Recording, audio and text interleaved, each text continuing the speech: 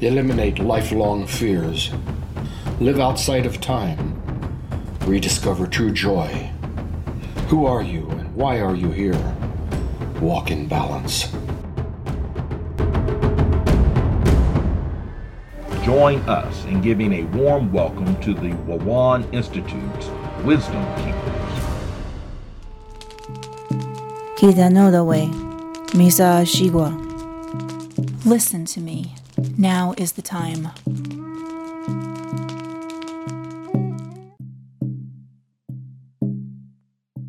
Hey everybody, welcome to December. It's December 4th, 2018. We are solidly into the holiday season.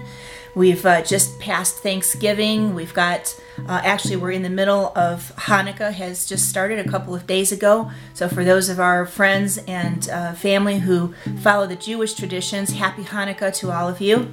You know, we have other holidays. We have Kwanzaa, and we have the solstice, which a lot of tribes and First Peoples around the world celebrate, the shortest day of the year. We're into the holiday season. And we've got Christmas coming up. And in case you didn't realize it yet, I'm Kelly Talking Heron Pavlovic. And I'm Jim Great Oak Waters. Happy holidays. Yes, happy holidays. Today we'd like to talk about how many of these major holidays have been commercialized, especially Thanksgiving and Christmas and the buying season, and how we might be able to change our mindset about that and make things maybe a little bit more down to earth and a little bit less commercial this year. You know, how many of you have in the past heard your parents or even have yourself made holiday gifts, Christmas gifts or Hanukkah gifts, made them special for the family members and for friends? How many of you have created writings and pieces that go along with that kind of gifting? If so, you're ahead of us on this. But for most of us, it's so much easier just to go to the store and pick out, well, I think Johnny would like this, and I think Harold would like this, and Maria would like this. But that's making it easy. That's an easy way out, Kel. It is an easy way out. I'm a devoted hand knitter, and I often think that it's just the most wonderful thing in the world if I knit something for someone and give it as a Christmas gift. And I sorely remember one Christmas, just not too long ago, that I made a gift for a very young family member. And he was obviously quite too young to appreciate anything that was handmade. And it was not a very positive reaction. He was wanting a toy or something much more exciting than a hand knit sweater from his great aunt. So that didn't go over too good. In fact, we were just watching a PBS special the other night about Hanukkah, and there was a guy on there that was talking about how they also were not pleased with how commercialized even Hanukkah has gotten, and that their kids were expecting that gift every night, and they decided that one year they were going to hand out envelopes with privileges and certain perks in them that the kids would be able to use. And he said it did not go over well at all. Again, the kids were expecting something a lot more exciting. In fact, I think he used the word, it was received with crickets. Crickets. Actually, the one that really made the crickets sing best was spend a whole day in town with Dad. And there was no response. And so they went back to doing other things. You know, it takes time to think about each individual that you want to gift. And it doesn't take that much more time to figure out what kind of gift you would like to give them that you may be capable of or wanting to make personal for them. We're busy. Oh my gosh, we're busy. But think about it. A lot of the busy we have going on right now is the fact that we're out shopping for gifts for people. That's true. You know, if we didn't spend all that time shopping, perhaps we would have time to make some gifts. Well, I've been through Desert Ridge, which is a very big shopping area north of Phoenix up here, and it is nuts over there. It gets nuts over there every single year. People are out buying, people are out spending, and that means it's a really healthy economy, so that's wonderful. But I wonder what would happen, or I wonder how we could, those of you that have children, how can we begin to change the mindset of this holiday season, regardless of which of the holidays around this time of the year that you celebrate? how can we begin to change the mindset away from all the commercialism and try to get ourselves back to a frame of mind about why we have the holiday, why we're celebrating it, and what actually started it. In fact, our doctor just told us the other day also that she was concerned that her kids were beginning to get too focused on the gifts at Hanukkah season, and they had agreed as a family that one day of Hanukkah, rather than receiving a gift, they were going to collect things and take them to a charity. Yes, that was a brilliant idea. And I know some of you out there are saying, "Oh my gosh, here we go again. Let's destroy the modern Christmas holiday, and let's go back to the old time when people were knitting and making things out of wood, and nobody wants them and nobody will ever use them." You know, that's not what it was really like.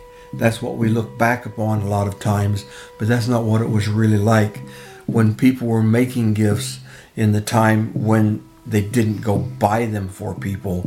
They made gifts particularly special for that particular person. I know each year my grandfather, when I was a really young fellow, would make me a pair of shoes. He was a cobbler. He worked for Selby Shoe Company in Portsmouth, and he would make me a pair of shoes. They were the same shoes every year. They were just bigger. Don't get me wrong. They were ankle top boots, and that served me well. But they were well made and they were well received. Kelly's a knitter. She makes crazy granny socks, and they're as warm as toast. And I guarantee you that about an hour after you're setting with them on, you're kind of sliding them down a little bit to get the heel cool, because they do keep you warm. These are kind of gifts that we can make, but think deeper. Think deep about the people that you're really wanting to give a gift, that you're not obligated to give a gift to, but you want to give a gift. And that's what giving gifts is all about. It's not an obligation. And it's not really, it really shouldn't be just a token. Here, let me shove this box of chocolates on you because I don't really know, I don't know you that well. I think I should get you something, but I don't know what I should get you. Oh, here's a gift card. Go buy something for yourself. Oh, you know what? That has become the bane of the holiday giving season. Before, it used to be that if you didn't know what to get someone, say a teenager, and they're kind of picky, and so you just give them money in an envelope or give them a check. And now, since gift cards have come out, it's so easy to just, and they ask for them these days too. Yes. I've had family members do that. Well, I don't want you to pick anything out for me. I want to pick it out myself. So just give me a gift card and then I'll take care of it. And it's completely obliterating the whole tradition, the whole concept of why are we gifting each other. And in fact, as I mentioned at the beginning, our whole month of December is talking all about topics about the holidays. And one of our podcasts, I believe it's going to be actually on Christmas Day, we're going to talk about our own family traditions for Christmas, because we grew up in Christian households, and that's what we always celebrated as a kid, and what were things like for each of us during that time. And then a little earlier than that, we're also going to talk about winter solstice, and what does winter solstice mean? What has it meant throughout history? What does it mean to certain peoples today? And so back to the commercialization of the holidays. How does it go in your family? And have you ever had thoughts of that you would like to rein it in, maybe not spend as much or make the spending more meaningful? Yeah, I remember one of the most well-received gifts that I handmade was a coat rack for each of my siblings. And I carved their names into the wood, and I put the typical coat rack hangers on, with the exception of my older brother Kepish, which I had gun shells, spent shells on there to hang the clothes on that, and they were well received, and they were works of love, and I had all kind of memories. When I was making each one of those, I could think about each of the people that I made these gifts for, or making the gifts for, and how really important they are in my life, and all the good times we had, and all the traditional things that we'll get into later in the month more in depth. But that kind of inspiring thing made me make a better gift than it would have been if I were just trying to production line half a dozen things because I had to make a gift. Here again, if you're giving a gift because you want to, that's a gift. If you're giving a gift because you have to, that's not a gift. That's an obligation. In order to make a really good Christmas gift or holiday gift, you need to think about some steps before you actually start making something. Throughout the year, observe what that family member could use, what they'd like to have, what would make their life better. And once you've determined you're capable of doing that, then start making plans, drawings, getting the material together, and doing it early. That the whole secret of making gifts is starting early. Planning. Early is July. Early may be June when you're trying to get these things done. But as you work on each of them, think about that person and remember how important that they are to you.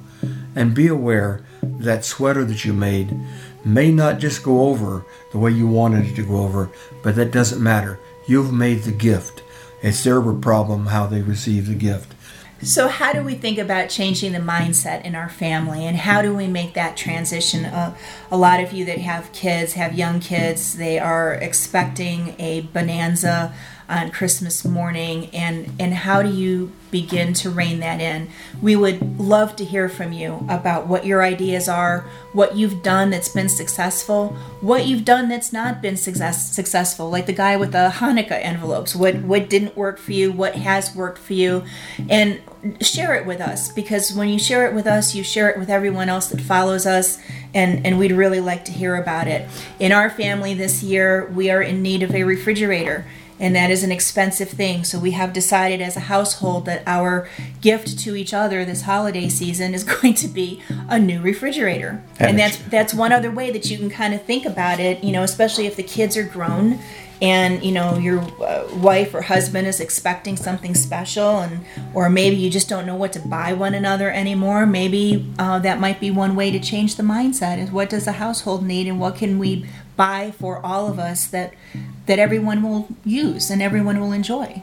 I'm trying to figure out, fresh food. Yeah, I'm trying to figure out how you put a ribbon around a refrigerator and present it when you're trying to transfer the food from the old refrigerator into the new refrigerator. It's not going to get a ribbon, that's for sure. And I've never done that before. We had a 25-year-old refrigerator in the house in Ohio. I don't know how in the world it lasted that long. I'm very grateful that it did, but this will be a new experience for everyone.